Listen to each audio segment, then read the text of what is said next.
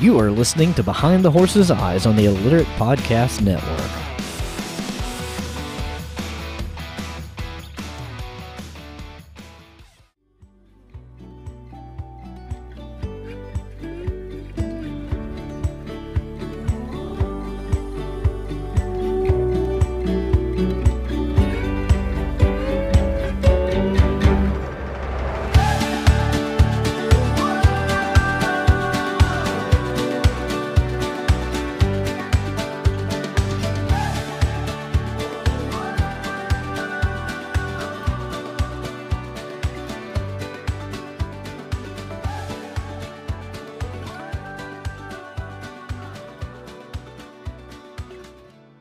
Thank you so much for tuning in to another episode of Behind the Horse's Eyes. I am always your humble host, Ryan.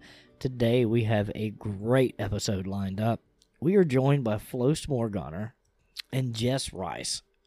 And we talk about everything from picking the perfect lesson plan horse to what we like to see in a student, where particular industries are going as far as breeding goes, and have a little bit of laughs about a particular breed that one of our other co-hosts on the round table absolutely loves. And it's all tongue-in-cheek, and we mean nothing by it. Hannah.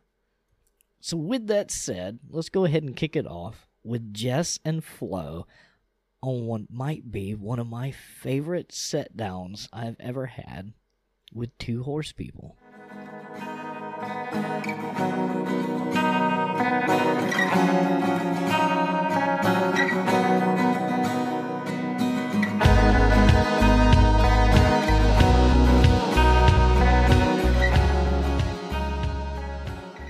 And we are with Flo Smorgoner and Jessamine Rice. I have been trying to get you two together forever, and it finally come, and I think Jessamine did it. I'm excited. Oh, absolutely. This is going to be so much fun. Because you two are like polar opposites in what you look for in a horse. Yes and no. You say that. I've already talked to Flo. I don't think the horse we're looking for is polar opposites, but what we do with them. Completely. Yes. The end result is complete polar opposites. True. But I think the actual horse most of the time is going to be extremely similar. So what you're saying is you're looking for the next off-the-track thoroughbred dull deadhead. Yes.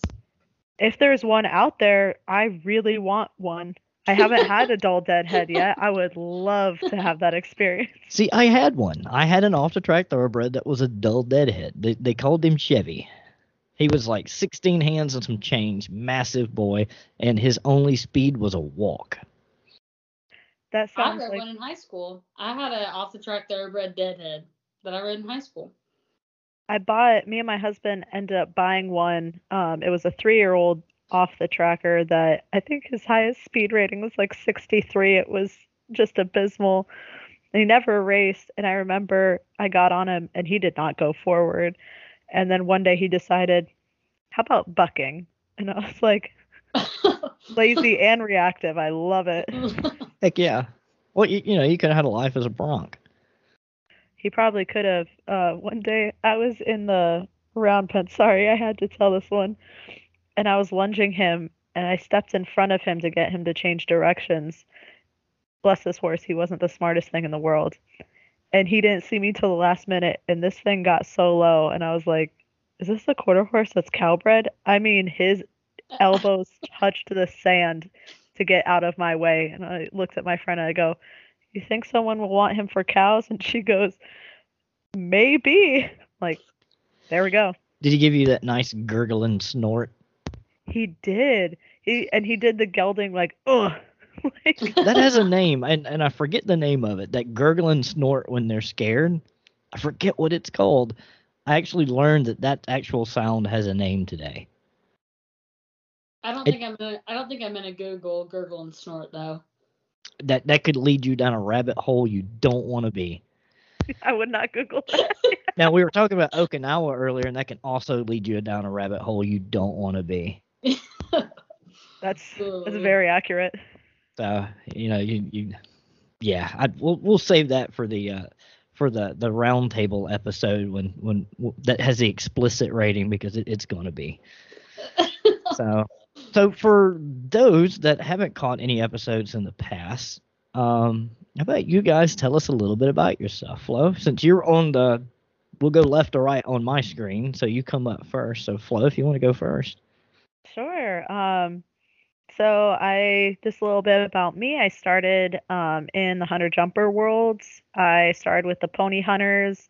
After graduating from pony hunters, I went and did the big Eck for a while, and then I graduated to the jumper ring where I finished off showing in the meter 20s.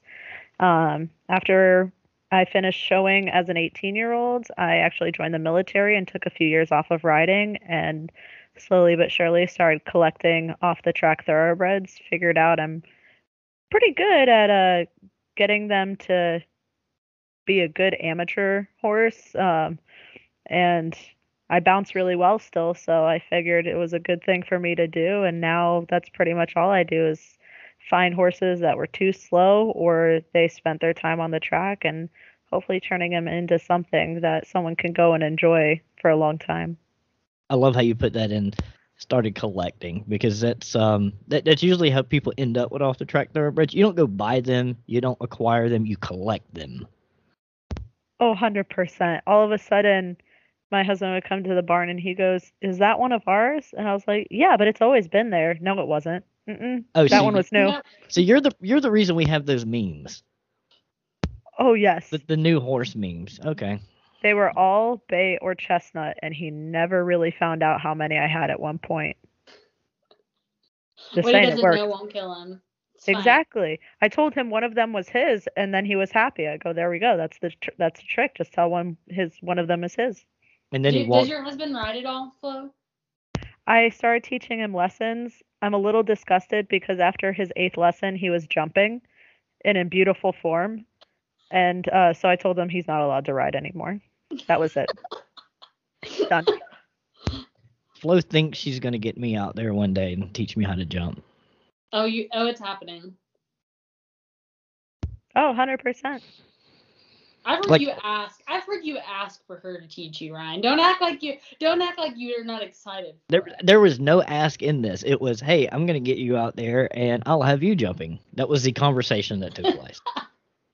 My mare is only 15-1. She's close to the ground. You'll be fine. 15-1 close. You know that I ride one that's like 13 and some change, right? That's a pony. I know. That's my half Morgan. She's a smidge under 14 hands. You know what? Even better. I'm going to teach you to jump, and then you're going to become a pony squisher. You're going to make so much money in the English world. It'll be great. You just jumping, and then you had to throw ponies in there. You know why ponies are so low to the ground, right? They have a direct line of communication with Satan. You'll be Can fine. confirm. So, Jessamine.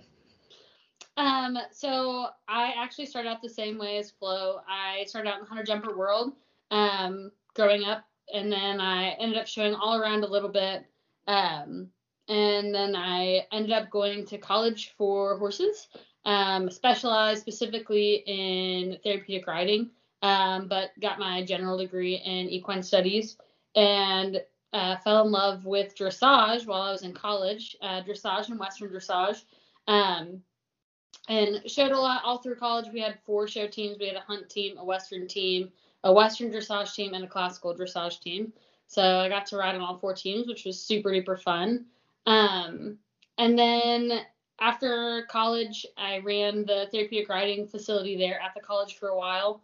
And then I kind of got burnt out teaching. I was teaching 30 to 40 hours a week, just therapeutic riding, which is can be extremely taxing, even more than just like traditional riding lessons. So I actually left for a while, and I worked at a thoroughbred facility where we got horses ready to go to the racetrack. And I did that for just under a year, and ended up moving back to Southern Ohio, getting back into therapeutic riding. Left there, taught at a vocational school for 4 years. So juniors and seniors in high school, they got to go to equine science program half a day. So I ran that program for 4 years, and then I got drugged back into therapeutic riding. And so that's where I'm at. It's kind of been my bread and butter. I can't get away from it. And then I also teach traditional riding lessons on the side, mostly dressage and Western dressage. Hi, I'm Ryan. I teach kids how to ride rocket donkeys. I mean, you do have the when you guys describe, what you do, what you've done. I'm always in awe every time you two open your mouth, and I always get feedback. They're like every time, um, you have Flo on, or every time, Jessama's telling about what she does, I just want to pull the car over and listen. Well, apparently, whenever I talk, nobody wants to do that. That doesn't happen normally. Usually I talk too much and people are like, okay, that's enough. Well, I think they're just tired of hearing my voice all the time. I'm convinced my students would rather just me be silent. I feel you. See, I'm a totally and this kicks off kind of where we're going tonight. Is I am a totally different person when I'm in the arena with a kid. And people used to ask me, hey, how young do you start a kid? And I'm like, well, how old's your kid, and are you willing to walk away while I teach your kid? Because you're not going to want to be there at the rail. I said, because if you're going to be there at the rail and you're going to be scolding at me for yelling at your kid, it's not going to be a good time. We have a separate viewing room that they can hear us, but we can't hear them.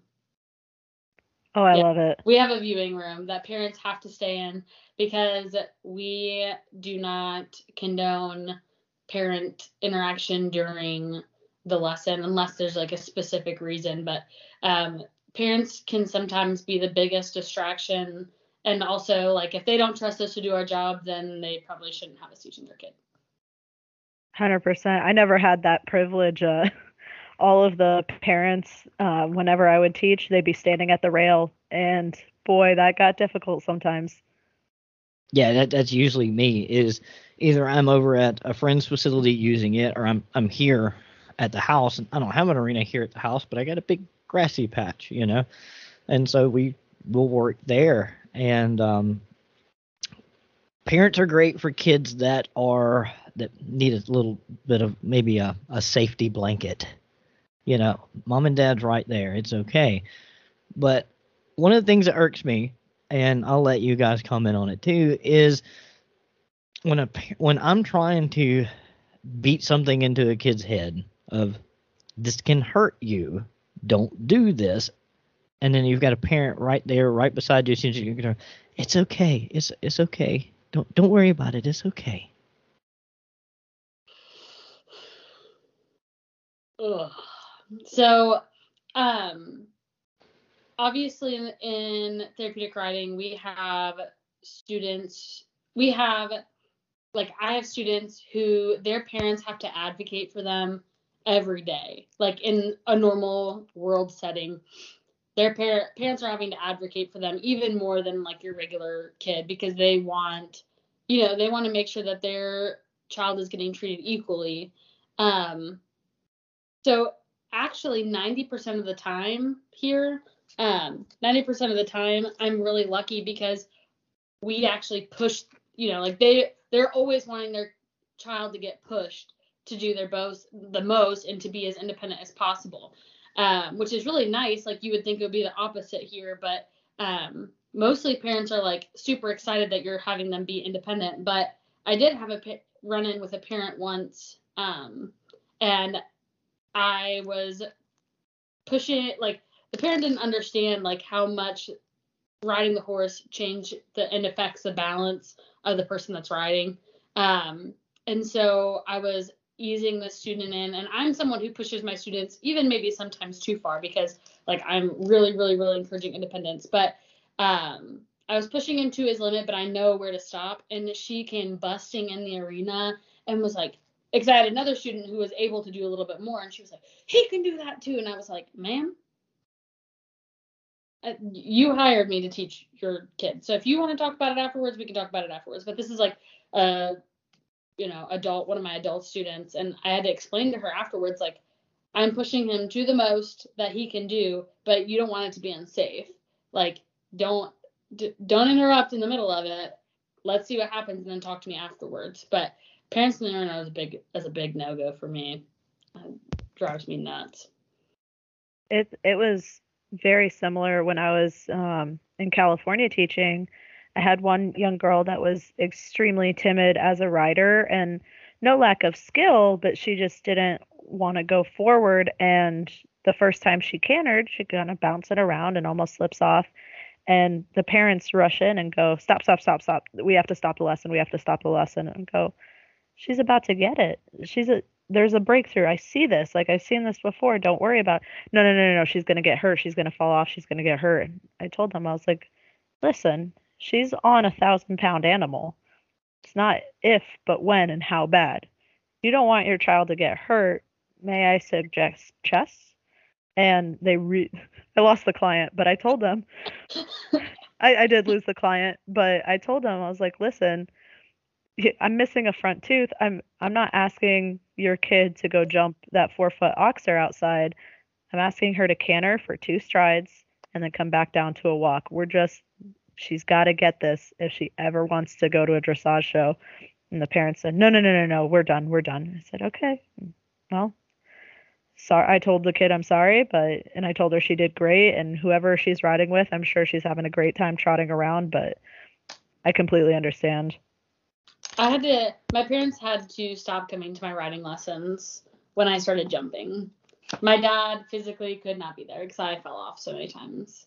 Now, granted, I probably was pushed a little too far too fast, and they probably should have stepped in a little bit. But like, I told them, I was like, I'm fine.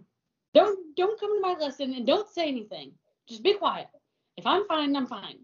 I hit the dirt every day, but it's fine. My dad was like, I'm gonna just start waiting in the car. I'm like, yeah, you probably should. My parents are like, they try to be super duper supportive, but at that point in time, they just couldn't like handle like seeing me at the dirt every day. So they were like, yep, we just can't be there. And I as a student was like, if you embarrass me by coming to see if I'm okay while I'm laying on the ground with dirt in my face, you better just get out. I'm fine. That almost sounds like a girl that started for me, Autumn, and she listens, and she's probably about to cackle because she knows what I'm going to say, is forever that kid was a magnet to the ground. She had a great seat, awesome posture, and one of the best naturally gifted riders I think I've ever seen, but she was a ground magnet. I mean, she could be sitting up there as pretty as you please. You turn around, boom, on the ground. But so her first show, I wanted her to jockey a mare for me. I said, you're ready for this. And she was so excited. We get over in the warm-up arena. She's just walking the horse. Somebody else's horse comes up. She's not paying attention. Somebody's other horse comes up, gets really close. She goes to pull the mare over, and when she does, she realizes she doesn't have her feet in her stirrups. She goes ass over tea kettle on her head. She's got a vented helmet on, so the vented helmet's packed full of clay sand, and she jumps up like starfish is up in the air, jumps up. I'm okay. Yeah. And I was, and then all of a sudden we hear, over the overhead, loose horse on the backside, and we're like, So we go get the horse. Finally, her mom's pretty busy. Her mom decided she was going to come to a show. This was about a year later. Remember, ground magnet. So her mom's coming to the show. Her mom's there. I've got friends there because we're going to watch my jockey run my mare. We're going to make some money, Mare's doing good. Autumn's warmed up. Autumn's loose. She's ready to run. Her first run that day is in youth. So, because we're going to run our horse 3 times that day, youth, open, and jackpot. The only thing we couldn't run was senior because wasn't none of us old enough. I'm starting to get there though. So she goes in. She starts way back. Does a big jogging circle, and then just leans in, pushes reins up to the ears, and lets her go. Beautiful pattern. One of the most beautiful patterns I ever saw. And then we had a Charmaine James incident, sort of. Except we didn't lose a bit or a head stall. We lost both stirrups round in the third can. Autumn is stretched out over this horse with her feet behind her like Superman. Horse and rider separate somewhere before the timer and are side by side. Autumn in midair. Horse breaks timer. Autumn breaks timer. It counts. Autumn goes sailing into the cattle panel that's making the arena, head first, and just crumples like paper on the ground. And I'm like, do I get Autumn or do I get the horse? Do I get Autumn or do I get the horse? And then finally somebody goes, I got the horse. And I'm like, oh, good, that made that decision easier. So then and the funny part is I'm standing right there and I'm staring down at Autumn and I'm looking at the horse and I'm like, and it finally hits me. Holy shit, she hit this thing pretty hard. And then all of a sudden I'm like, are you okay? And she goes, yeah, I hope Mom didn't see that. All of a sudden I just see like blonde hair streaking down the hill toward the arena. And I'm like, oh, crap, here we go. So Autumn's fine. Mom's freaked out. At the end of the day, they start calling classes, and Autumn qualified and won a paycheck for that ride. Heck for yeah. that run, not Hell even yeah. on her horse. So, Love it. And but her mom did not. One thing I can say, her mom did not give up on her. She knew she was accident prone, and so I had a great experience with her mom, and her mom was always good about, I'm gonna drop her off and I'm gonna go somewhere because I don't want to watch. So I had a student when I taught at the vocational school, and she was accident prone. Whether she's on a horse, off a horse, didn't matter. One time, she's real tall. She was up in the hay loft and was getting ready to throw down hay and didn't realize that it like arced and just walked and just smacked her head and got a concussion, and she fell off. I mean, like, she got injured. I don't even know how many accident reports I had to fill on her that year. And her mom, when I called one of the last times, I was like, yeah, I'm really sorry, but she got her to get, like, and she's like, it's fine, we've got accident insurance, she's paying for my cruise. Because they got paid every time she got in an accident because of their insurance. I was like, my parents should have had that growing up. I was always busting something. So I do have a question for both of y'all. Would you rather deal with a kid, or would you rather deal with an adult as a student? And then I'll give you my answer, but there's pros and cons to both. That's a tough question. That is tough. You want my answer to that? Yeah, go. I'd rather deal with a kid, especially a kid that does decent in school and stuff like that, that's used to structure. They're easier to mold, I've noticed.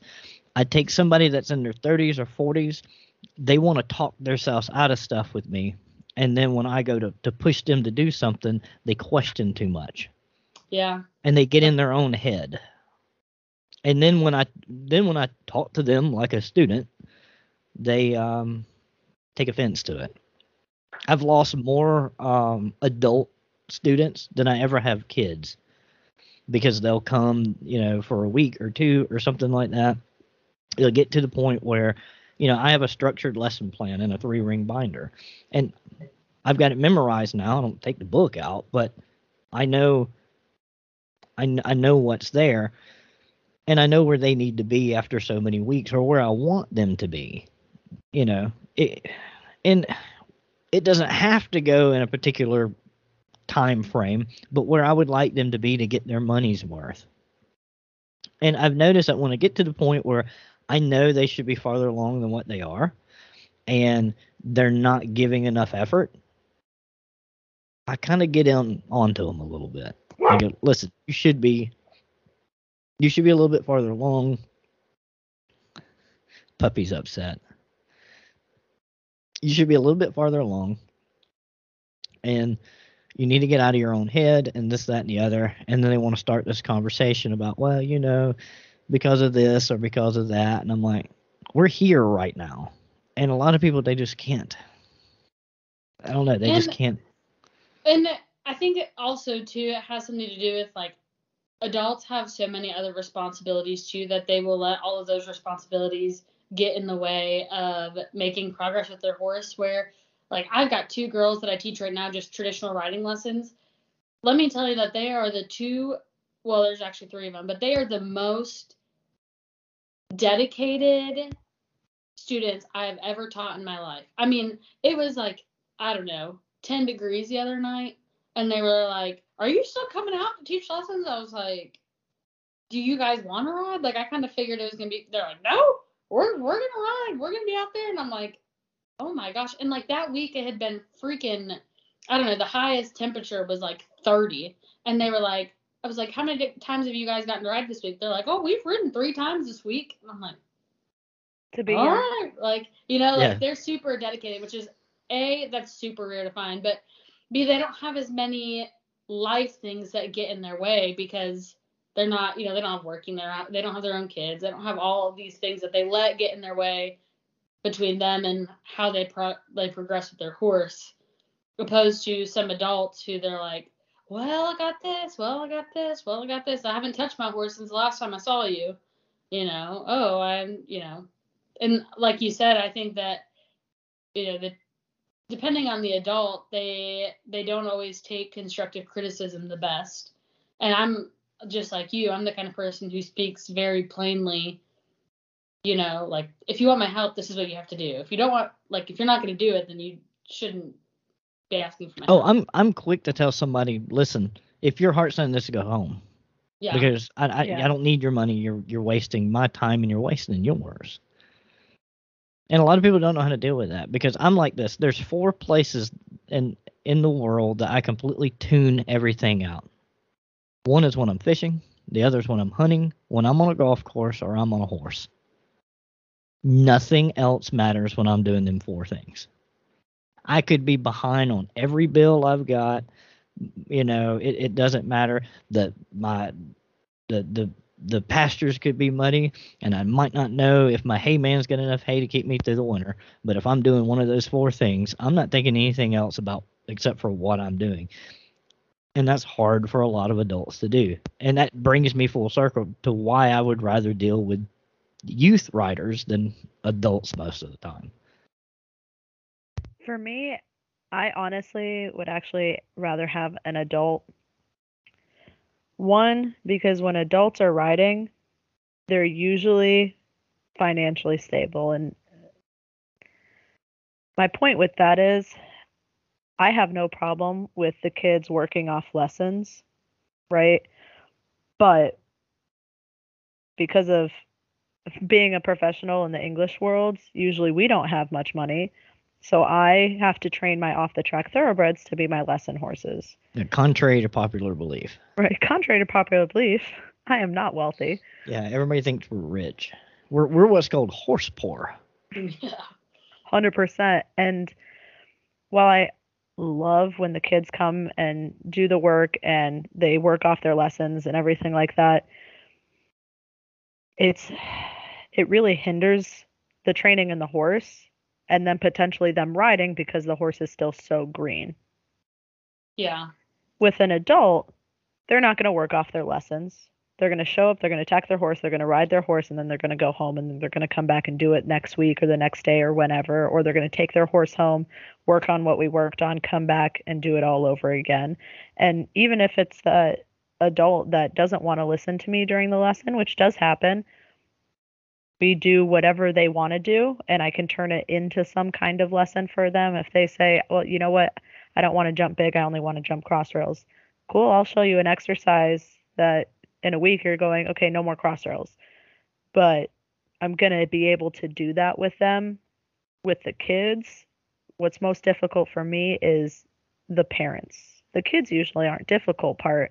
For me, it really is the parents because, I mean, Jessamine, you know, in the hunter jumper world, these parents push these kids and they push the trainers to the point where everybody's miserable, in all honesty, where I've had parents go, why is my kid still jumping 2.6?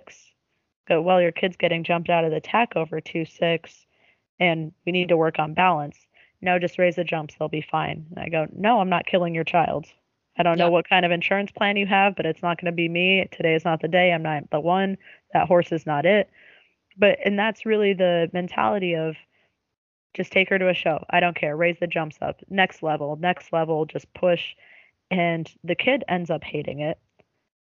I inadvertently end up just disliking teaching just because the parents are pushing for things that the kid's just not ready to do.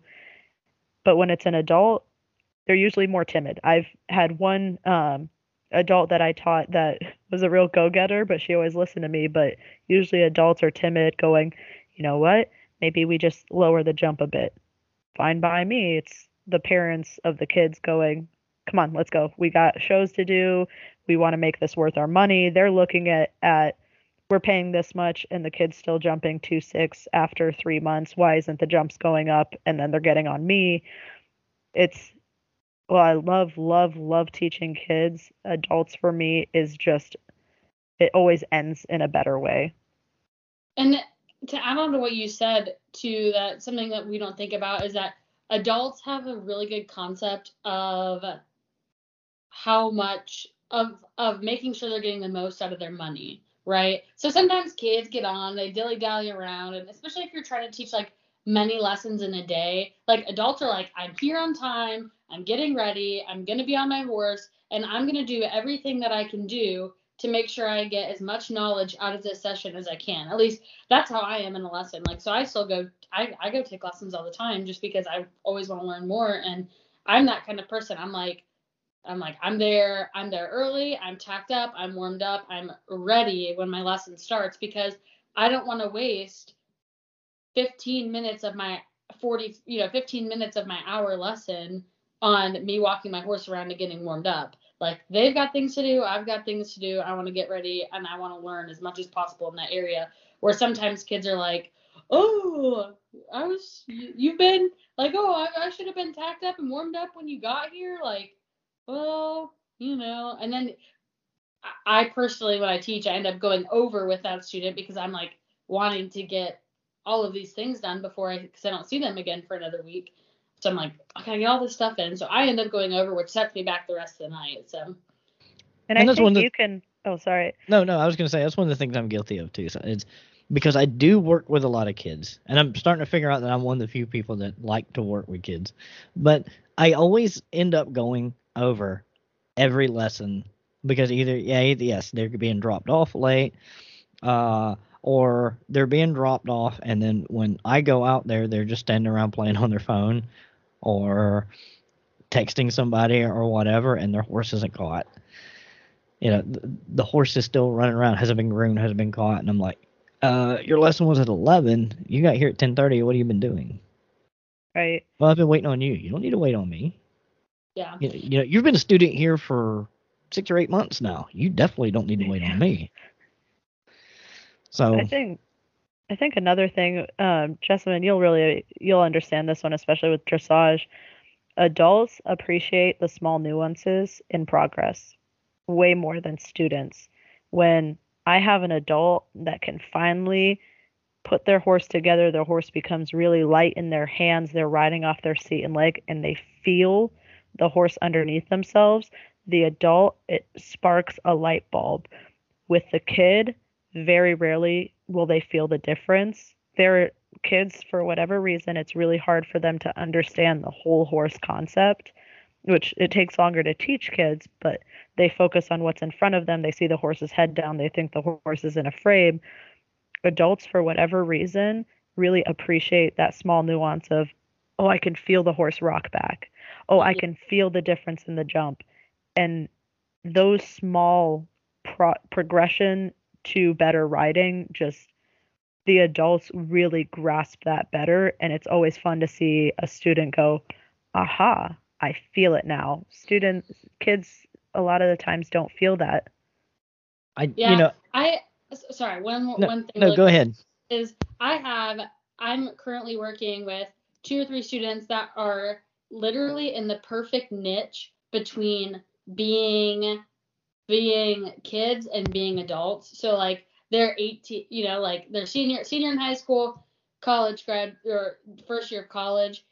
And so they're to the point now where they're super dedicated. They're in their last year of 4-H, so they're like really wanting to like take that time before they become, I don't know, like real adults and they have to do real things. But they are to the point now where they can feel that softness and feel what the horse is supposed to be doing, and not just like, you're not just sitting up there like kick to pull. Like, we're really working on collection and rocking back on the hind end and making sure that we're, like starting to get into the counter canter and thinking about lead changes, and like those are the for me, that's like the super fun things to start teaching. Like you said, like they appreciate that they can start having that feel and knowing like what, like when they get it right, they get so excited because they can feel it, and they're just pumped about it, opposed to some of like my therapeutic writing students, they get excited about like smaller victories, like that are totally different. But for me, like I get super excited when I see my student like grasp the concept, and then they feel it grasp the concept. It's like the best thing in the world.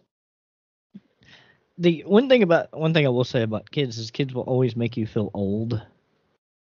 Yeah. And because so one of the things I like to do is, and I don't know if you guys know it, is I always, when especially I get a new kid and they've had a couple of lessons, I always like to, as they're writing, to sing the chorus part of the song "The Ride" by Chris Ledoux. Sit tall in the saddle, hold your head up high, keep your eyes fixed where the trail meets the sky. I always sing that when I see them looking down at the back of the horse's head, or they're kind of slumped, or I see those toes dip and them heels come up a little bit. I'll start singing that song and it'll get their attention. And every time I do that, somebody goes, "What is that?" And I'm like, "Oh, it's Chris Ledoux." Oh, my grandpa listens to him. Oh, ouch. So that hurts. So switching gears a little bit. So we've all had students. We've all had lesson horses.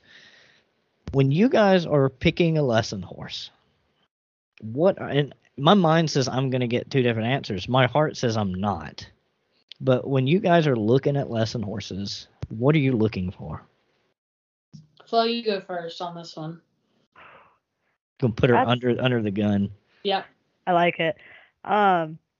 So it really depends on one thing specifically. Is this for an advanced kid or a beginner? Because that's two different horses. Let's say we're looking at beginner horses. I want something really that's safe. And it's hard to describe that in a horse, because I don't mean I don't want one that spooks. No, I want one that spooks in a safe way. One that just kind of jostles the kid but won't take off running. I like that in a horse, that keeps them on their toes. I look for a horse that's comfortable, especially in the gait. So when I'm looking at specifically a beginner horse, and I'm saying from like complete never ridden a horse to cross rails, I want a horse with a short stride, because that's just going to be far more comfortable for a kid to ride, or anybody to ride, in fact. I'm looking for a horse that naturally is a little bit downhill, just because that usually means they're not super athletic for the hunter jumper worlds. Conformation fault, bring it on. I'm also looking for a horse with typically a little bit higher head carriage. I know that seems a little bit weird, but in all honesty, what I've seen happen is kids just start jumping and they take their leg off at the jump and the horse stops and they go forward. A horse with a higher headset, it stops them from falling off. I know that sounds super weird, but that's actually something I look for in a horse. And then I actually look for a horse with a hard mouth, not so hard that they can't stop it, but something that while they're learning, they can balance just a little bit on their mouth and the horse isn't going to get mad. And then really something that's a puppy dog personality, those kind of horses that when they get off, they can give it a big hug. It's easy to handle on the ground, something that just enjoys its life, just overall comes to the gate when they see the kid come in with a halter, but something that all around is not athletic whatsoever, but is a saint all the way around.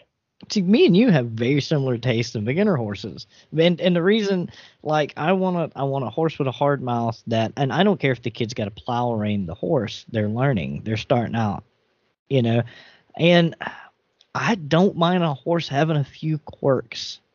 Maybe when you got to kick a little harder, it makes them, exaggerate what they're doing.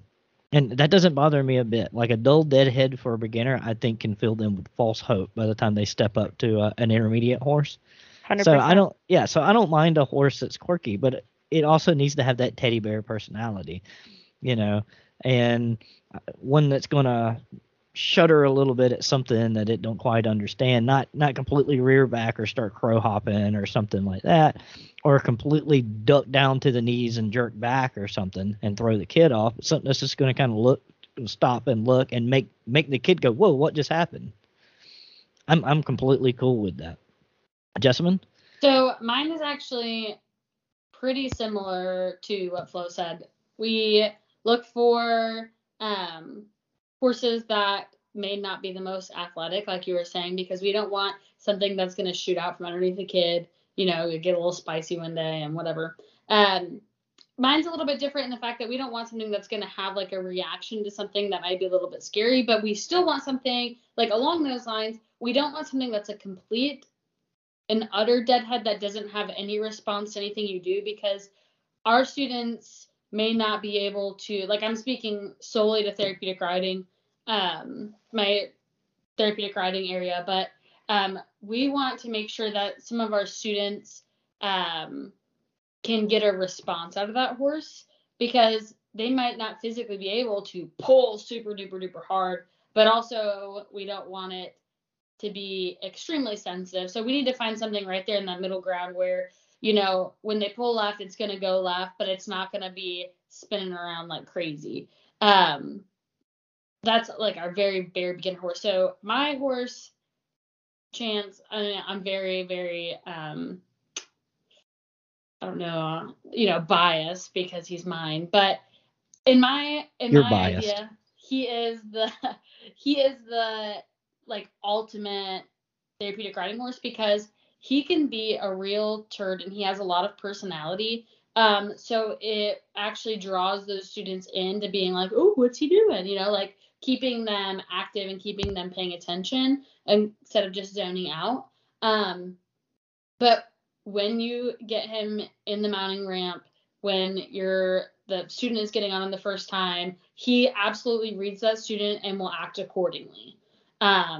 If it's a student that absolutely needs him to be 100% a saint, he is not going to put a foot wrong.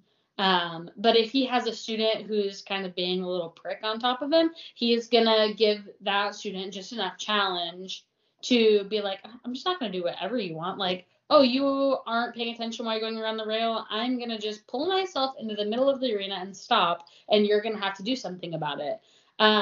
So for me, like having a horse that really pays attention, engages to the rider as far as a lesson horse is super, important. Then I can get on him, and he's 29 and he can go show first level dressage. I mean, he's like, he'll collect up and he'll rock back on his hind end and be soft in the mouth and do all those things. But then I can have one of my students, they only have full functioning of one of their arms, like of one arm, don't have crazy balance, but they can ride him 100% independently and neck crane him around that arena, and he will turn and do whatever they want him to do. So, but very similar to what you were saying, we still want them to be slow. We don't want them to be, too crazy, but still have personality. Athletic enough to be able to do their job, but not overly athletic or too fine-tuned, because then you're going to have kids pitching off because they have no idea what they're asking. Well, then they can ruin that horse too. That's true. Absolutely. And also very forgiving, is like a forgiving horse. And like you said, something that isn't going to get mad that they're pulling a little bit too hard or they're doing this or that.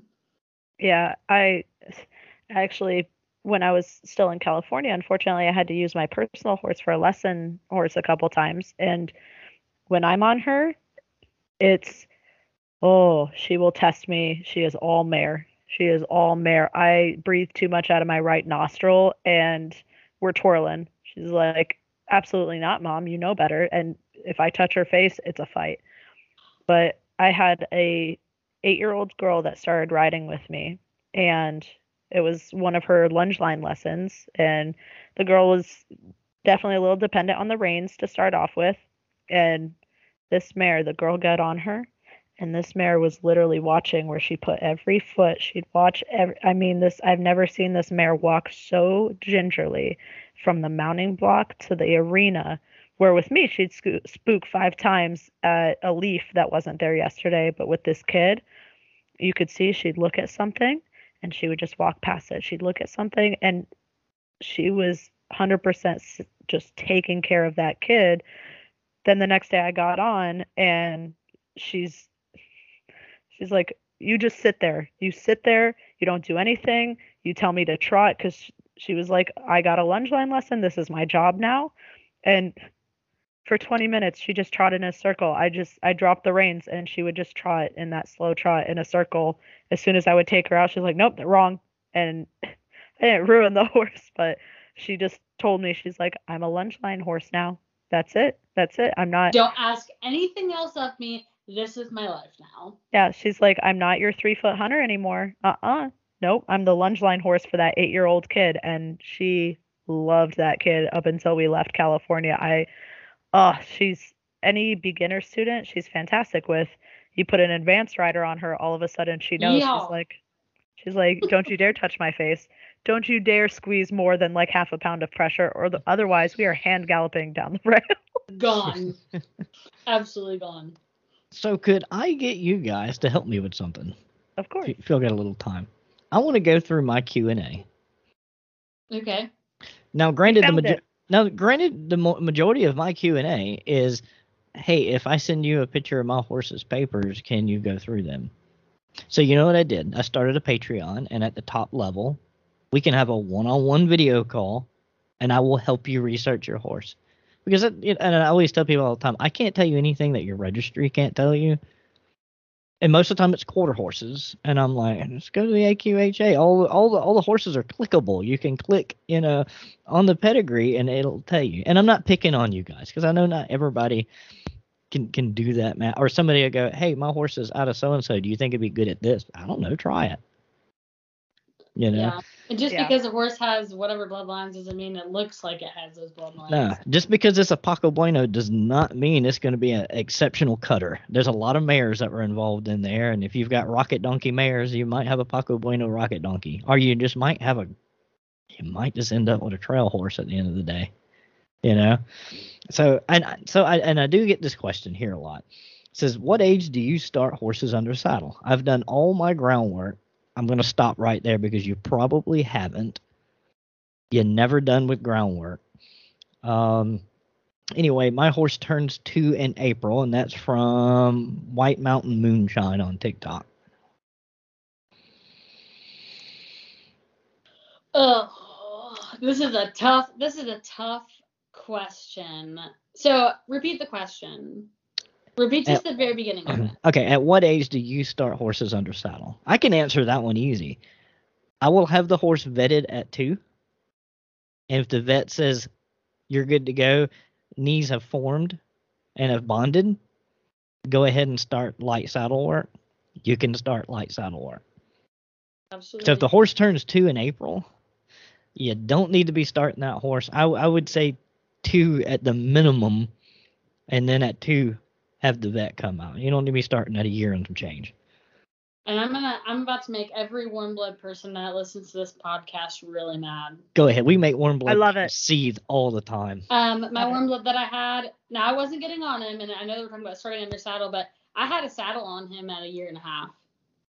Just saddling and lunging and doing groundwork around the arena. Ground drive, holding him in his mouth, starting to ground drive. Nothing crazy. We're not running circles into the ground or anything like that. And I sat on him for the first time as a 2-year-old. We're not. I think I frown upon people who are like getting on and riding walk, trot, canter for 45 minutes to 2 hours a day as a 2-year-old. I mean, you shouldn't be like loping circles for 40 minutes, but no. The second when he turned 2, I was up in the saddle and we were walking flowy long lines around the arena, doing a little bit of trotting, and then I turned him out for the winter and occasionally I still groundworked him stuff over the winter, but I was personally lazy, so I didn't ride him very much over the winter. Brought him back out as a 3-year-old, rode him a little bit, walk, trot, minimal canter as a 3-year-old, put him back out for the winter because I was lazy. brought him back in, and started really like getting in what I would consider as green broke as a 4-year-old. Yeah, I have no problem with somebody putting a saddle on a horse's back before too. Yeah. Oh yeah. But if you're I trying have to no walk, issue. trot, canter at with a yearling, Yes. I kind of I have have a a problem. huge issue with that. Yeah. Same. But on the opposite end of the spectrum, those that say wait till a horse is an adult, I'm not waiting till 7, people. Absolutely. I've had enough TBIs. I'm not doing it anymore. Yeah, I had a lady brought me an untouched 15-year-old spotted saddle Oh heck horse no. not too long ago. No, it wasn't a spotted saddle horse. She said it was a paint, but I swear that thing was a spotted saddle horse. But and a friend of mine took it, put probably about 40 days or so on it, brought it to me to finish out, and I'm like, this horse is not ready to finish out. This horse needs 30 more days of work. And I ended up sending the horse back to the owner and was like, if you're wanting a sane, sound trail horse, this is not the horse. Yeah. I mean, Ryan, I'm right there with you. I get them X-rayed. And that's what I did with my 3-year-olds off the tracker, because he turned 4 April of 2021, and I had him as a 3-year-old, and he kept growing, so I kept having to turn him out. And he was a racehorse, so I didn't get to back him. But when the X-rays come back that the growth plates are closed, that's when they start their within that month they get their first 5 rides of walk, and then on the 5th ride, the very end of the month, we do walk and a jog. But it's like when I start them jumping, when the growth plates are closed, it's time to go over a cross rail and it's time to start going over poles. And the horse, I can't argue with growth plates closing. That's the best part. Is I can argue all day long if the horse is mentally mature enough or physically mature enough. The X-rays don't lie to me, and then it takes completely out of the equation the human factor that we all put into the horses of, oh, but he's so big, he must be mature enough. Oh, he's half draft, so he grows up faster, which is a whole nother, I won't even get into it, but it's one of those, the X-rays came back, no, he's still growing, cool, turn him out. Let's do more groundwork. That's it. It's easy for me. The decision is then out of my hands. Yeah. So I got another question here. This is from Service Dog Amber. It's also from TikTok. It says, if I sent you a picture of my horse I had growing up, would you be able to tell me what he is? No. And here's why. We can get pretty close. We can get close. But if that horse was a grade horse, and because she says the horse never had any papers, so we're talking about a grade horse, and it could have been a backyard bred mutt for all we know. I've seen a lot of horses that look like other things and were not those things. It just depends on what's in there. If you get something that's got a longer muley head and you throw something small and stocky in there, you're going to have something that sort of looks like a Morgan and isn't a Morgan. And I've seen that run across a lot in the Morgan groups. Hey, I think I have a Morgan. And then we'll all look at it and go, no.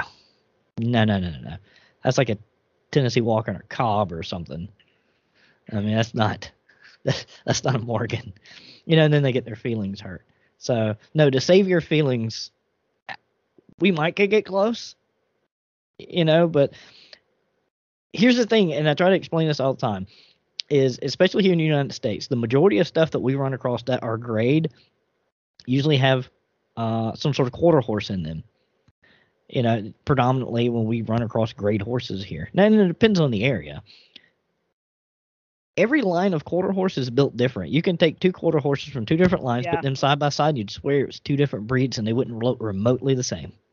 So I bought my AQHA big blue roan mare, and when I put an offer in on this horse, I didn't really know that much about her. I'd ridden her, I loved her, fell in love with her, and she had a very, very, very, very reasonable price tag. So I was like, I'll buy her. I had no idea that she was papered.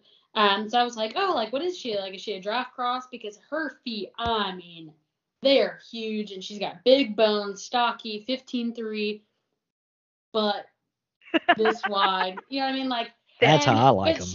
But she has her hind end is kind of built like a Percheron cross, like not quite up underneath herself as much as I'd like to see her. But so I just assumed that she was a draft cross because of how big she was, and like, I mean, huge feet, big boned. I mean, And so I was like, oh shit. And he's like, oh no, she's registered in QHA. And I was like, are you sure that these papers belong to this horse? But I mean, they do. I mean, obviously they match, and she's branded and everything. So there's no doubt about it. But I mean, I mean, 9 times out of 10, you can have a rough idea of what they are, but you're never gonna be able to say. One of my students, she had got this horse out of the kill pen, black and white painted horse. Figured he was some sort of paint cross, don't know. They took a DNA test of him, came back 99% Holsteiner. Yep. Never, I mean, I would have never, I mean, he's not that big. He's like 15'2". At that point, if it's black and white, you just call it a Holsteiner, right? Yeah, exactly. Well, so I have a client that has a little black and white pinto horse, and I'm unsure what it is. I think she told me at one time it was a quarter horse. It's not built like any line of quarter horse I've ever seen, and but it's got little tiny feet, which now that does run in a lot of quarter horse lines. Tiny little teacup feet, and they're annoying. Navicular messes. Yeah. Yeah. Oh, she is constantly lame. This horse is constantly lame. She's got a misshapen frog on one foot. It grows almost it grows almost parallel to the toe. Oh. Yeah, it is weird. But that's not the foot she's always lame on. She's lame on another foot. Makes sense. It's nuts. Okay. And so she's asking me if I want. It's a great kid's horse though, and it's sound. And I debate on it if I want the thing every day. But so anyway, let me get where I was going with this. So a friend of mine has a big liver-colored horse that she swears up and down is a Canadian. Canadians aren't very big. So no, Canadians are like Morgan-sized. So here we go. Everybody's like riding her in the car because God, he's gonna talk about Morgans again. Like Canadian warm blood, or what does he say? What is it? Cheval de Canadian, the horse that was supposed to be in the foundation to the Morgan. Oh yeah, no, they're small. Yeah, they're small. So she goes, oh well, it's a Canadian big. draft. Yeah, she's like, well, it's a Canadian draft, and I'm like, is that a thing? Or Canadian draft's a thing? We'll just make stuff up. Like that's what I'm saying. American warm blood is a thing. Yeah. So it's got drafty feet. It's big. It's barreled. I've got some video of me riding. I rode it a couple weeks ago. Typical mare. Yes. She's a big teddy bear, but she was snotty because there were some strange horses there, and she's the boss mare in her paddock. So whenever and a friend of mine brought her beautiful little buckskin quarter horse with her. It's just a little small teacup foot quarter horse, but it's a baby doll, and she rescued this thing. It was completely emaciated when she got it, and she put weight on it. It's a good top line, and it is an angel, and this draft wanted to eat its face. So I'm riding this draft. First of all, I think I'm suffering from like hip dysplasia halfway through the ride because I've got my barrel saddle on her because it fit her, and so then my feet look like they're 6 foot apart. Like I look. So, they wanted to run, and I'm like, I don't know if I can give enough leg pressure to make her run. She's been riding with leg pressure the whole time because I can't put my legs down, At that point, I just put a chair. Yeah, but she's got a slight amount of feathering, and she is tank built, quarter horse type head, in my opinion, like quintessential halter type quarter horse type head. And I told her, I said, I would be looking at thinking she's some kind of maybe even like a Percheron cross. I was like, those Percheron quarter horse crosses are popular. Just call it a Canadian warm blood and call it a day. You know what? Those are a thing too. Just registered as an Oldenburg. Yeah, you could probably get away. You might get away with it. The warm blood people are going to be like the Tennessee Walker people and send me death threats. Probably. The warm blood people already dislike me because I've given away all their secrets. Oh, we had a great conversation with Jessamine about warm bloods, and I was like, I think Flo will completely disagree with you I think because you listened to it when Oh yeah, the last yeah, podcast. when Oh, I somebody said listened to that it. warm bloods were overrated. Yeah, they are. Yeah. And was that you, Jasmine, that said warm It was bloods were me. overrated? But And I you, owned one. who was it? Who was it that was arguing and saying that there was only what did they say? That warm bloods, there's not going to be a thoroughbred that can compete at the same level that a high level warm blood can. I called BS. Shoot, that was probably might have been me. I don't even know. I don't know. So this is totally off topic of what we're talking about, but like my opinion on that is if they were to take thoroughbreds and actually breed them for sustainability instead of just being ridden for a couple of years, We did a whole episode on that. Then they could be competing. Then we would have a lot more thoroughbreds competing at the top levels with warm bloods, and there would be no difference. Here comes my little soapbox. But before you get on your soapbox, can I ask a question? Because I want you to get on this soapbox. I love Flo soapbox. I might have to edit that out. The thing is, what bothers me is why hasn't the thoroughbred community gotten together and created something outside the jockey club for the breed? Let the jockey club have all their rules. Because the Retired Racehorse Project is so illustrious in the thoroughbred community, and it has to be jockey club registered, and it has to have at least one posted workout. Doesn't have to race, but it has to have at least one official workout within that year. And the real money in the thoroughbred world, besides racing, is in that Retired Racehorse Project, because the horses that win, money. I mean, they're getting sold as much as the warm bloods. And here's something else that and think about this, and I could be 100% wrong. Why is it that, the creation of new breeds has really slowed down? Like, we saw the peak of creation of new breeds around 100 years ago. Why haven't we looked at and I'm a firm believer in this, and y'all have both heard me say it, I believe you can add thoroughbred and Arabian to anything and make it better. It's proven fact. If you don't believe me, look at the appendix registry of the American Quarter Horse Association. People are chomping at the bit for those studs. But if you always notice that people want to start something like an appendix registry, or they want to do something else, they never just want to take the thoroughbred and something else and let's just turn that into a breed.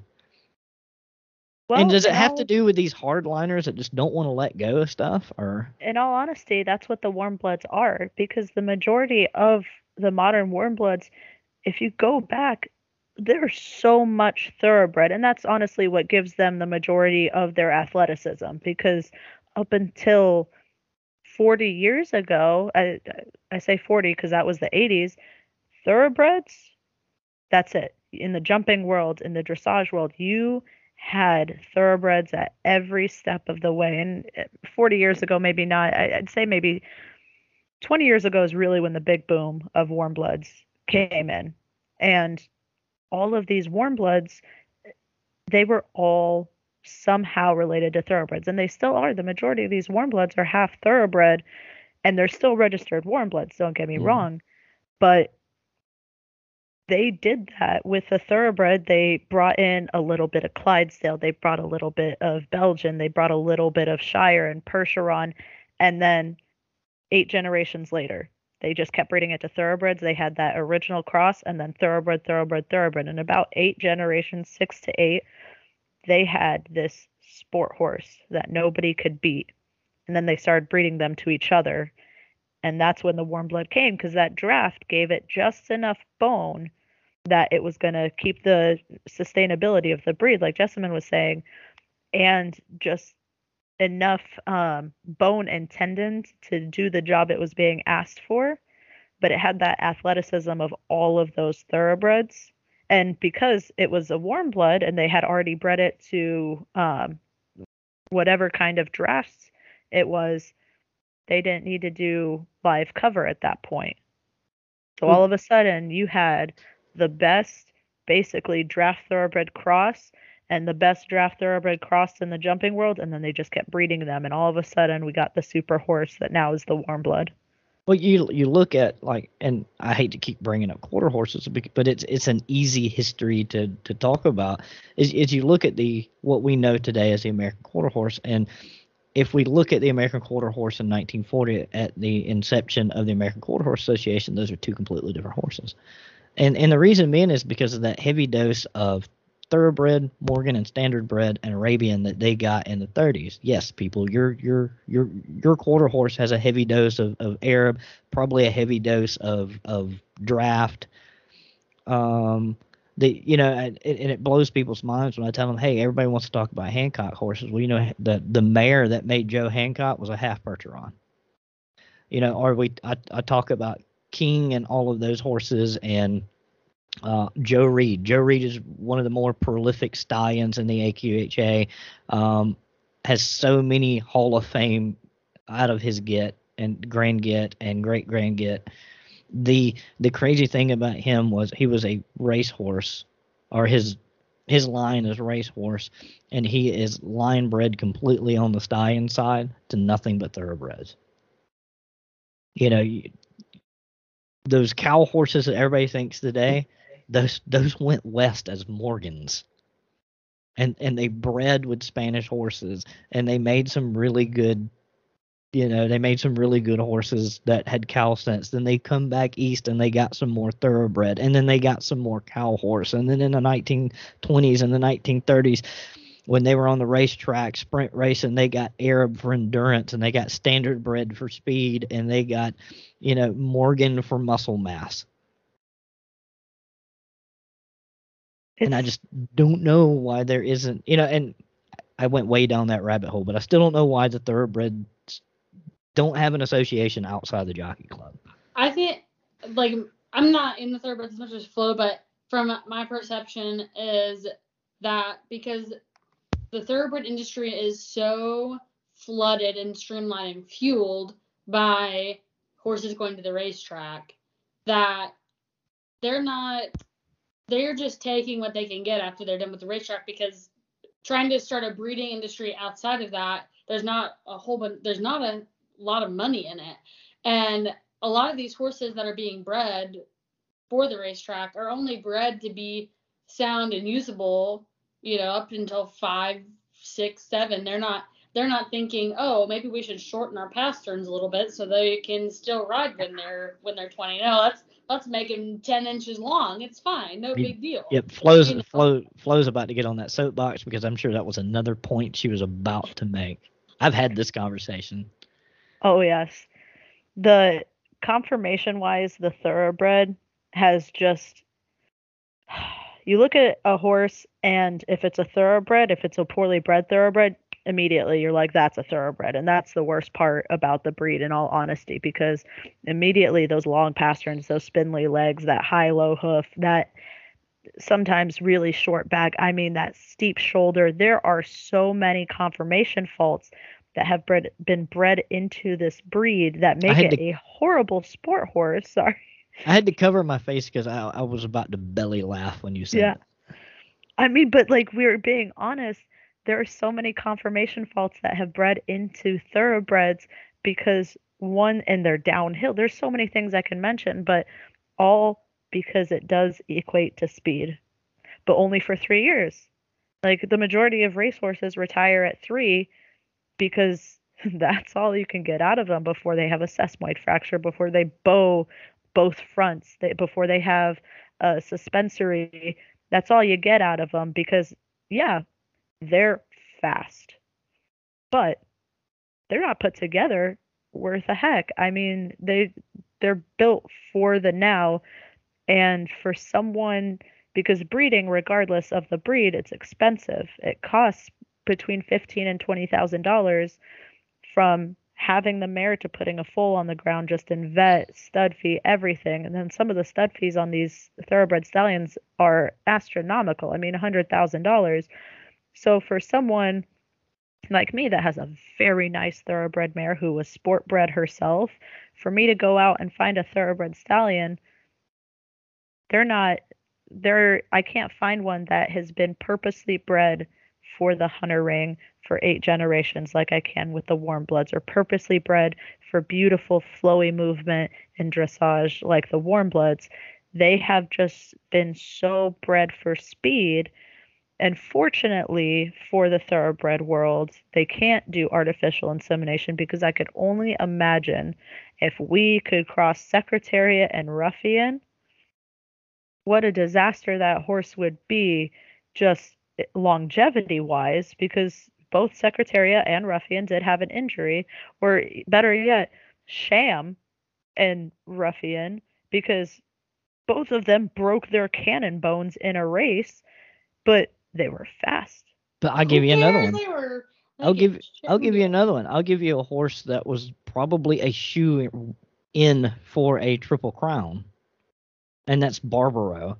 And you know somebody's going to take those genes and those weak ass legs. I mean, at one point in time, that horse recovered from a broken injury, ended up with laminitis. It happens, okay? That I let that pass, but then ended up with laminitis in both front feet. And that's genetic.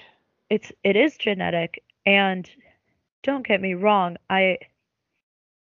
this is kind of where my split is. Horse racing is such a status symbol in America that the owners don't know what they're doing, but the trainers and everybody involved absolutely do. The vets, the trainers, and again, this is another soapbox that I'm going to get on, is the racing industry is doing a huge disservice to the thoroughbreds, the majority of it, it's the big money ones, because those dollar signs mean more to them than the horse. And don't get me wrong, they love their horses because that's their livelihood. And I'm sure a trainer with $1 million horse in the barn is going to love it a whole lot because that's its meal ticket. But the breeders, everybody, when you have a breeding farm that's breeding 100 head, 150 head, sometimes 200 head in 1 year, and 50 of those make it to the track, right? Like a quarter of those horses make it to the track. Okay, how many of those horses win at the track? 10?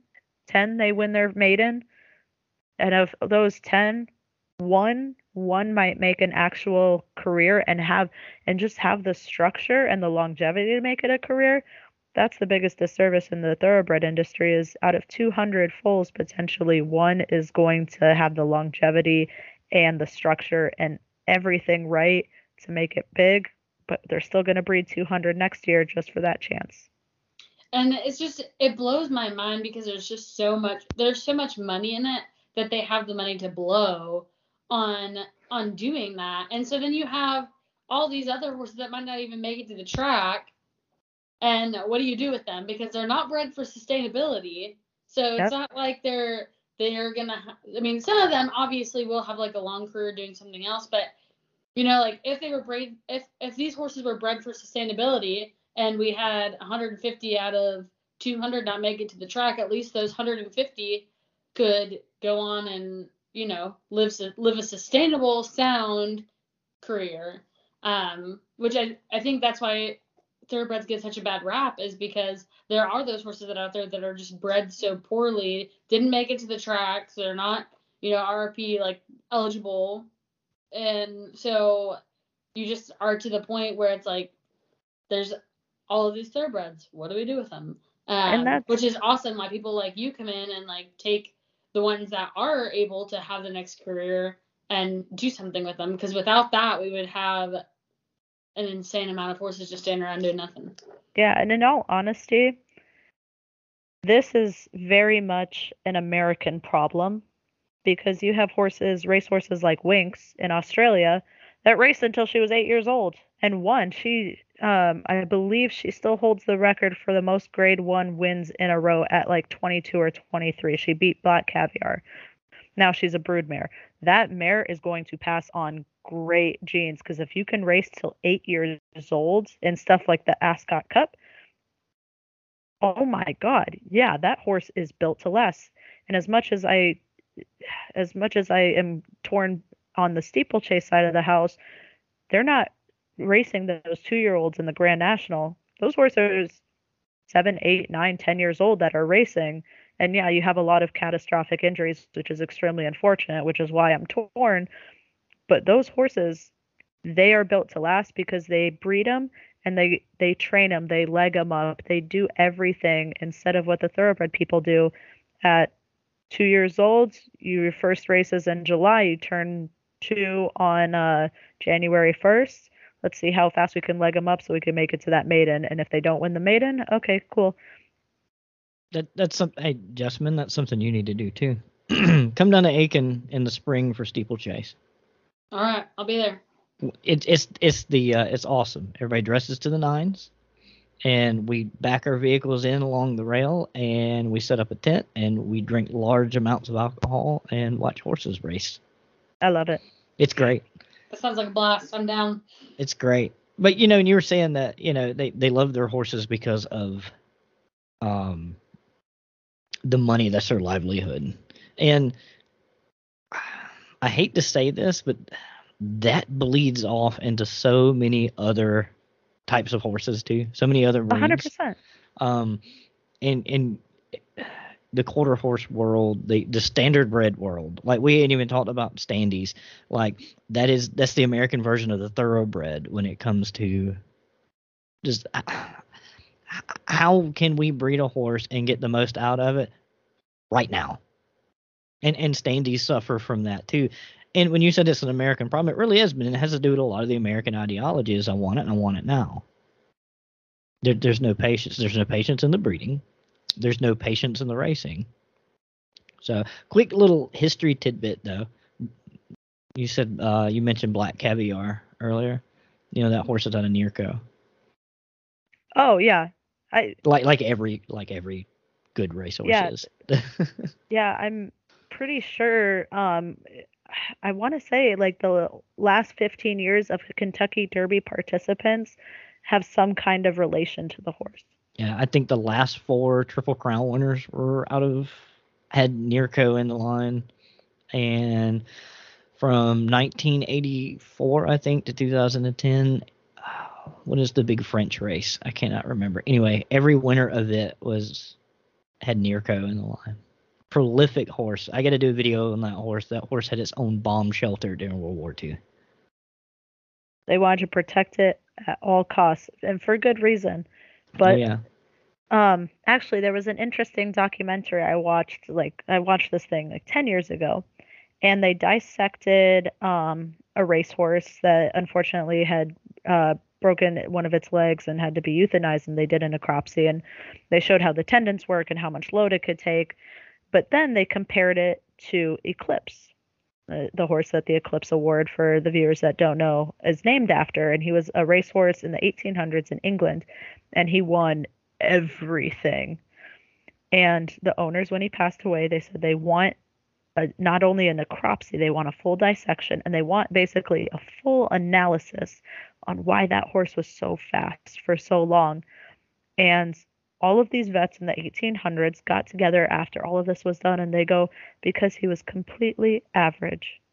They go, his legs were not super long. They were completely perfect to the size of his barrel, from withers to elbow, from elbow to hoof. They said it was perfectly even.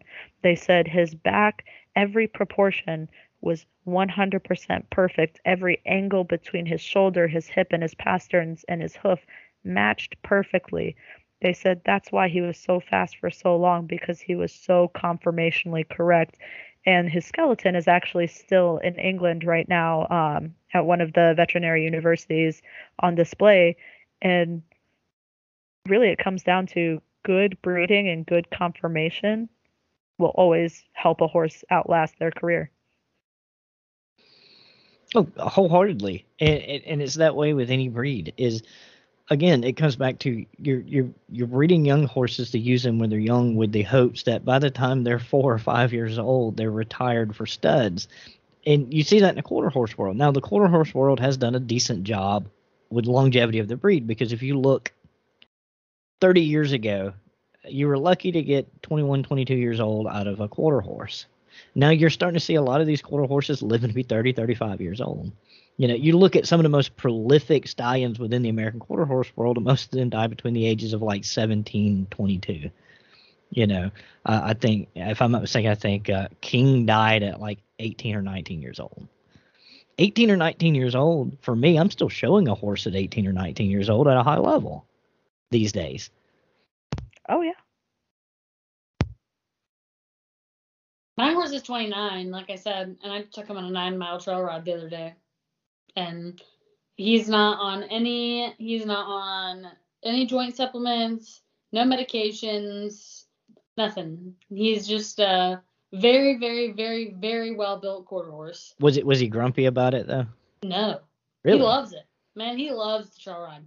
Now he is grumpy when I make him go like work in the arena and frame up and like ride a dressage test or something. He's like, okay, I'm done with that. I've lived enough life. You can do that on your other mare. Like, I don't need that. Well, no, go ahead. I'm sorry. But no, like, I mean, and we were riding I'm not saying it was like super rough terrain, but we were going up and down hills and it was a little bit muddy, a little bit rocky, and he just plowed right through it, didn't care. And actually, so my friend rode him and I rode my mare. And a funny story, my mare who's 16, who's not quite built as well as he is, was actually a little bit sore the next day and he was fine. Yeah. Perfectly fine. Well, you know, and that's one of the other reasons why, and here we go, everybody's going to start just biting their lip. That's another reason why I like Morgans. It is not unheard of to see a Morgan at like 35 years old, and he's still getting light work. Oh, yeah. I mean, they're like, mule people used to say, well, you know, well, I have a mule because I can work a mule up till 30. Have you met a Morgan? A good bred Morgan is at 30 years old, still a kid's lessons horse, you know? I mean, it's... And a spunky one, usually. They're not a deadhead either. They're still loving life. Yeah. Have I ever mentioned that I love Morgans? No, I don't think so. I got to be honest. You like Morgans? Yeah, I don't know. I know it's odd. It's kind of weird. But, you know, I mentioned that to people. And there's two type of people when you say, I like a Morgan. And either you get the type of person who goes, ooh, yeah, I like a Morgan too, but man, I wish I could get my hands on one. Then the others are like, I don't think I've ever seen one. This is totally off topic. Well, it's not off topic, but off topic to whatever else we were talking about. When I was at the Career Center, we leased a Morgan for a year, and she was the fattest little thing on the planet. Her name was Honeybee. And I mean voluptuous. Voluptuous. And she was actually, other than the fact that she wouldn't say sound, and that had nothing to, I think it just was her owner let her get too fat. I think she had bouts of laminitis. But other than that, like, honestly, she was a deadhead and we loved using her in the program. So that's like the most interaction I've ever actually had with a Morgan. They're not super duper popular around here. Most of the Morgans in this area are all saddle seat ridden Morgans. They're not like used for traditional. Yeah, outside of Vermont, you'll be lucky to find Morgans popular. I mean, you've got pockets where you'll have, you know, breeders where they might be popular, but really outside of the state of Vermont, good luck. And then if you go within the state of Vermont to go buy one, go ahead and crack that checkbook wide. Get the extra good pen to write those zeros. They're going to cost you. The first Morgan that I ever actually saw was when I was hunting with the Arapaho Hunt Club in Colorado, and there was a lady out there that her hunt horse was a Morgan and taking all the jumps in first flight. I mean, this thing was fast. This thing had endurance. This thing would jump cute too, knees tucked, everything. And just the brain, I've never seen like this thing. It wouldn't spook, and it was, what's the term? Where it's like watching its feet. It's like it never steps in a gopher hole, and you could just gallop it just flat. Sure-footed. Yeah, that's what it is. It was so sure-footed, and I mean, Colorado, we've got gopher holes left and right. My gal is that way. I shoot from her. I've hunted from her. I've hunted pigs from her, and I can throw a kid on her and do a fun show. In fact, that fun show that's coming up in March, I'm taking that horse. I'm taking my little Morgan, and Autumn's going to take Foxy and Mop up that day. I just see that happening. But I'm taking, that's me bragging on my Colrab. But I got dogs barking. My little Morgan's the one that I'm gonna take because steady as she goes. Now she isn't fast, but I don't know what she's bred with. She's not fast, and she does not mind jumping. You can ask my dad about that. There's been a lot of accidental, you know, incidents on the trail where there were a tree down or a rock or a berm, and instead of just stepping over it, she just decided I'm just gonna tuck and clear. But yeah, she's a little squatty, fat necked. Got them Morgan ears, got that Morgan butt, built just big chest. I mean, she's a stocky little gal. She's a bulldozer. To be so small, she is a bulldozer. Brian has a very specific type in all aspects of life. I do. Women and horses. I like them. I like my women built like my little half Morgan. Just stocky, thick, good head on them. Go anywhere. Don't have to be very fast. I'm not gonna comment too much. We'll get in trouble. Yeah, we'll have to. That's for another time. Have to do the and we got to get Flo in on this, and I'm not going to edit this out because I think most people know that it's coming. So we are starting a second podcast, but with the group, and it is going to get that E for explicit rating. And this is going to be like just the full honesty of what we really wish we could say here. But we're going to get to say there. So you have the open invite to drop in anytime you want. It is me and Jessamine, Heather Hullett, Hannah Schroeder, and Skylar. Oh, I'll be dropping in. Dropping in. It's great. You need to be a part of that. It is. I edit so much when we do the roundtable episodes. It was 3 hours, the first one. And then usually it turns into... Really? It turns into complete debauchery by about after the hour and a half mark. Somebody brings up Pasafinos, and then Hannah goes on a tangent about some Pasafino that is $1 million Pasafino, and then Skylar's like, I don't know, I didn't know Pasafinos were worth that much, and then we're being completely sarcastic, and she's going straight down. I thought they were worth 89 cents to the pound. I didn't. You might have to edit out. I'm sorry. Oh no, I'm leaving that in. No, we're leaving it in. I've had one experience with Pasafinos, and I was in California. And if she listens to this podcast, she can stay mad at me. So this lady had 7 Pasafinos and a mini donkey, and I had to help the hauler load them up on the trailer, all 7 of these things, and the donkey. I have never been run over, kicked, bitten, struck.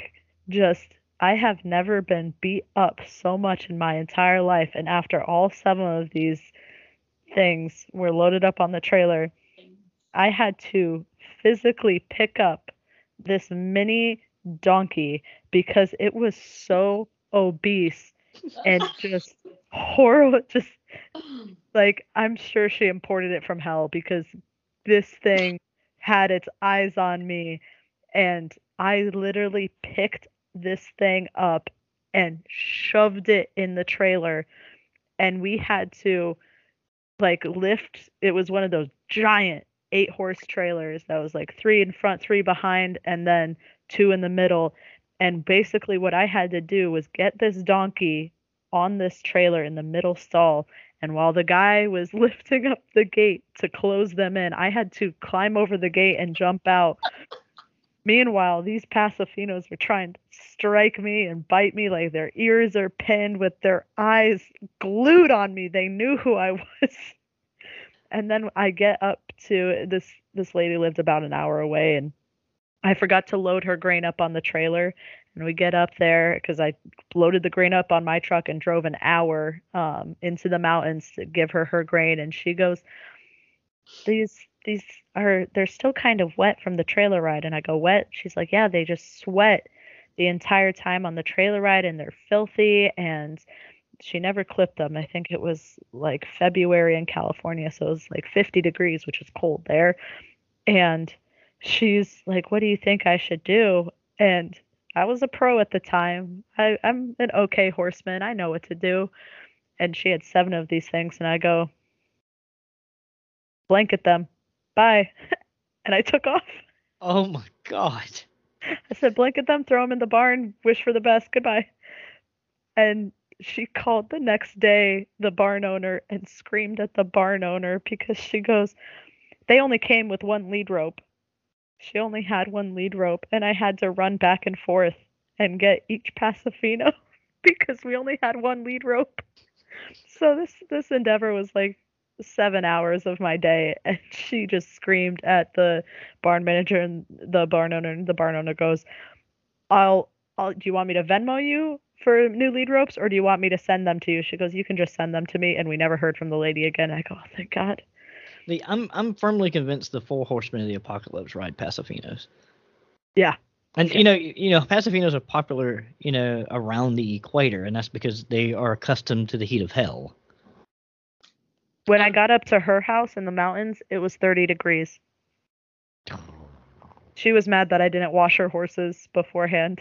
Like, I have a friend of mine, and she is hell-bent. And it's not Hannah. I have another friend of mine outside of Hannah she is a Pasofino person. She loves them. She thinks that they absolutely can do no wrong. They're a go anywhere, do anything type horse. Now, granted, she had one that was a pretty decent horse that she did a lot of gymkhana type stuff on. That horse excelled. Outside of that, there's everyone I've ever run across. I would rather deal with Arabs all day long than Pasos. I'm sorry, Hannah. We love you, Hannah. We do, and that is your personal choice for your breed of horse. Flo likes thoroughbreds. There's people that like thoroughbreds. Jessamine likes. What do you like? Everything. I like Morgan. Except for Pasofinos. I beg you to find fault in my choice. But anyway, see, I'm stuttering when I think about Pasofinos. I just had such horrible experiences. I've had them get on the trailer and bust their heads open. Just walk on, producer please, like, ooh, it's a trailer. Okay, yeah, I can do this. Bam, flipped over backwards. And I'm like, what? It was going good. You were not scared of it a second ago. Something that I found about Pasofino people, or all the things that I hate about Pasofinos are all the things they love. So it's not like they have a false conception of what they're like. They just really like that about them. Like, and I just don't understand that. But good for them. There's somebody for everybody, I guess. That's right. Have you ever noticed Pasofino people always marry other Pasofino people? That's because no one else can stand to be around them. Oh, Hannah. Sorry.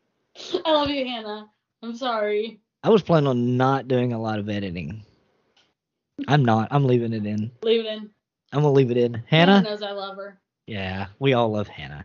We all love her. Tell her not to listen to this episode. But in Hannah's defense, though, she is well versed in that breed.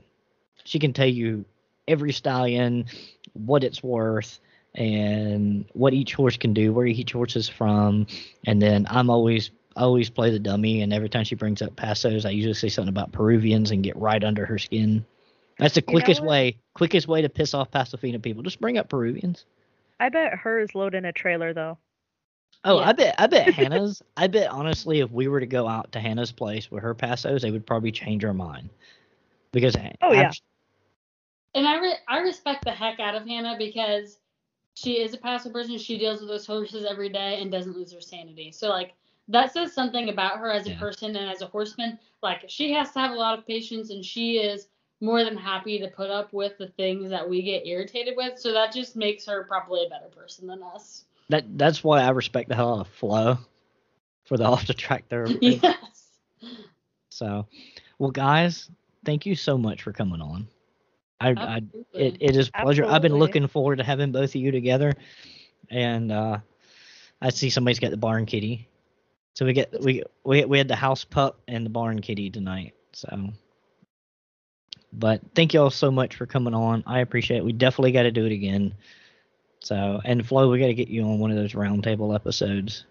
Oh, absolutely. I'm just going to go on and roast warm blood people because Same. I'll be right there with you.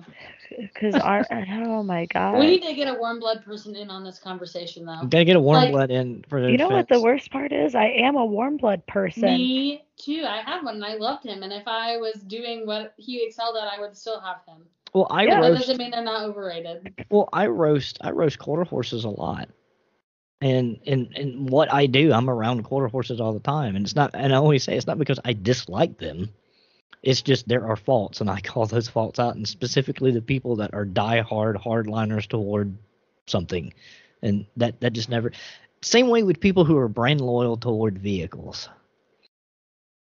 I've never been one of those type of people. You are so full of it. Okay, I am brand loyal. Yeah, you're so full of it. Don't even go there, Mr. Toyota. We don't want to hear it. I can't help it. I want the banger for my buck and the reliability. So I have a crap ton of Toyotas. Yeah, I have a Dodge and I have a Ford. Well, I'm super excited to get together with you guys and have lunch in a couple weeks because absolutely that's going to be great. So I'm looking forward to it. Again, Flo Smorgoner, Jessamine Rice, thank you so very much for coming on, and I look forward to having you again. Thank you so much. I really appreciate it.